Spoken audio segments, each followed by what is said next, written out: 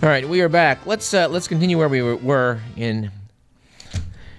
We are back. Let's continue where we left off with some science topics, shall we? I remember pondering many years ago when I was in medical school, when someone would get around to classifying what types of bacteria lived in and on our body. I mean, we all are basically ecosystems. There are more cells living on us and inside of us than there are of us, or at least it's about an equal number, believe it or not.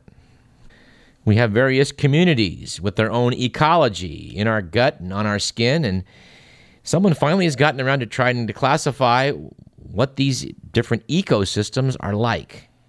And in this, they've found a parallel between microbiology and real estate. It turns out it's all about location, location, location.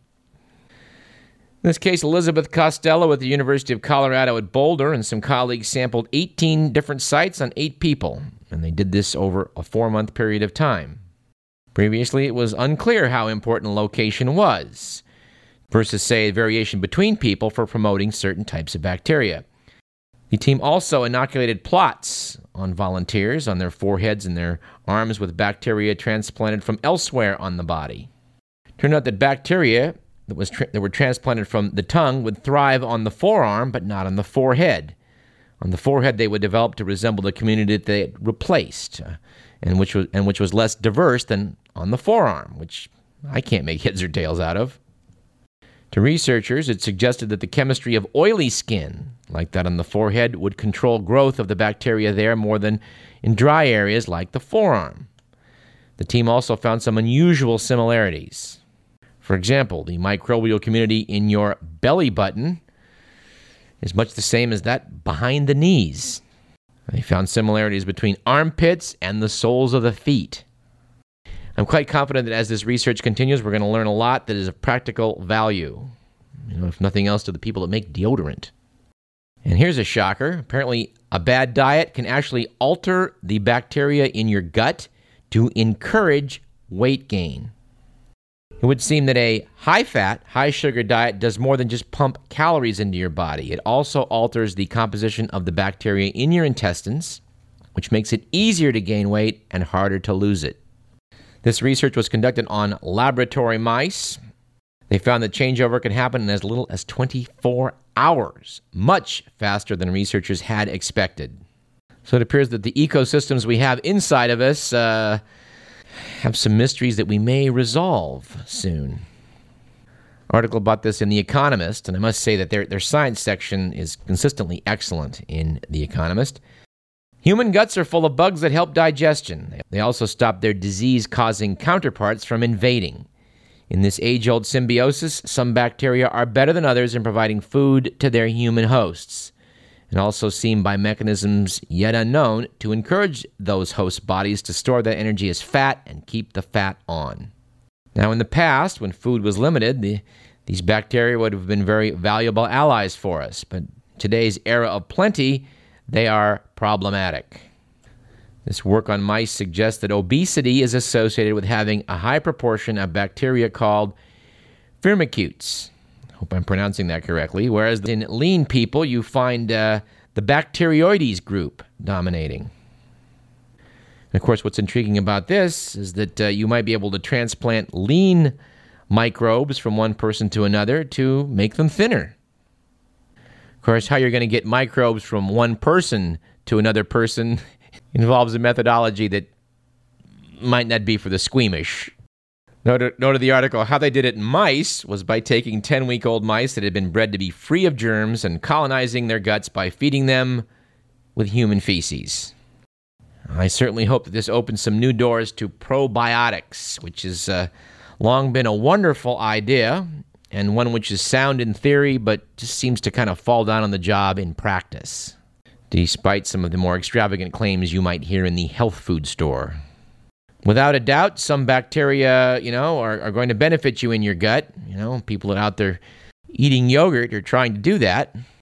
But our knowledge in this area is very incomplete, but doggone it, this mice research may open a lot of doors. I certainly hope so. And there's more good news to come from the world of microbes. We noted in this program in the past that there have been massive abuses in genetic engineering. Nevertheless, properly used, this technology could do mankind a great deal of good, and in fact already has. When I was a young medical student back in the Pleistocene era, insulin came from animal sources, pork or beef. Since this is not identical with human insulin, this would cause occasional problems. These days, when you shoot up insulin, it is human insulin, identical to that made in the pancreas, only it's made by microbes. Well, there may be more good news in this area, in the area of biodegradable plastics. In fact, we may see polylactic acid manufactured by bacteria being used to wrap your food and, make containers and do all kinds of things that we now use plastics made from oil for. According to, again, The Economist, polylactic acid is already being used for food and drink packaging and may have some potential to be used to make some biodegradable clothing, furnishings, hygiene products like diapers and medical devices. It would be a wonderful thing if our landfills had plastic in it that was biodegradable, would break down in a matter of years, and certainly would be a good thing for the oceans, which have these giant rafts of plastic out in the middle of the Earth's oceans, which I fear is going to have negative effects on the environment that we haven't even fully appreciated yet. But anyway, we certainly applaud this effort to bring about better living through chemistry, or in this case, genetic engineering. And one thing as we close today that I hope to maybe be able to genetically engineer is a solution to the fact that America lost its giant forests of chestnut trees. It was said that a squirrel in New England could jump chestnut tree to chestnut tree and go all the way down to Alabama back in the forest's heyday. This was all pretty much wiped out by a fungus, and there have been efforts to bring in European species to replace these, and they're smaller and have smaller nuts and apparently are not quite as satisfactory. So I hope somebody can blend the two, blend some kind of blight resistance into the chestnuts and bring them back, because there's an article in the Sacramento News and Review from Alistair Bland about chestnuts a few months ago at the height of the season. The article, which appeared at the end of September, talked about how a lot of chestnut growers in California are now profiting by the increased demand for their product. The point of the article that in spite of the old Christmas carol or Christmas song, whatever it is, about chestnuts roasting over an open fire, Christmas is a little bit late in the year to be eating chestnuts. When I was a kid, my grandmother had a marvelous chestnut tree, and we always knew it was time to eat chestnuts when the World Series was rolling around. Back then, that was late September, early October. These days, the World Series seems to be, around Thanksgiving time. But see if you can't, get some reasonably fresh ones, which is hard to do. Anyway, Alistair Brand's articles, I'm sure, on the web. It might be a good review for you if you've never really tried chestnuts. If you haven't, by the way, you're missing a real treat. It's a wonderful food. I tell you, just thinking about eating chestnuts makes me nostalgic. So I'd say see if you can get some good specimens and try them out this month, but mark them on your calendar to give them a go next fall. You'll know it's chestnut time when the baseball season ends. I think that's a reasonably good marker still.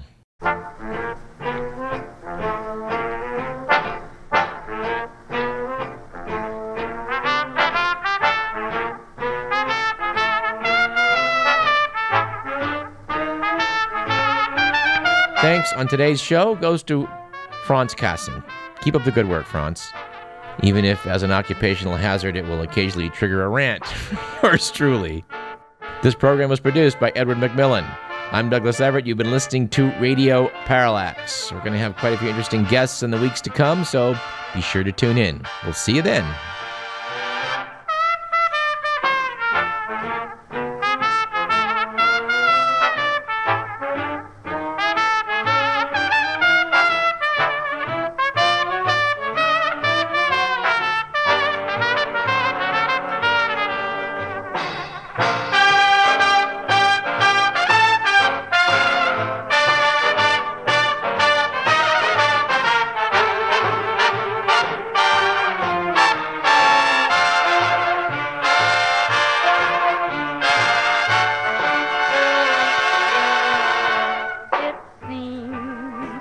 I've heard that song before. It's from an old familiar score. I know it well, that melody. It's funny how a theme recalls a favorite dream, a dream that brought you so close to me. I know each word because I've heard that song before. The lyrics said, forevermore, forevermore, the memory.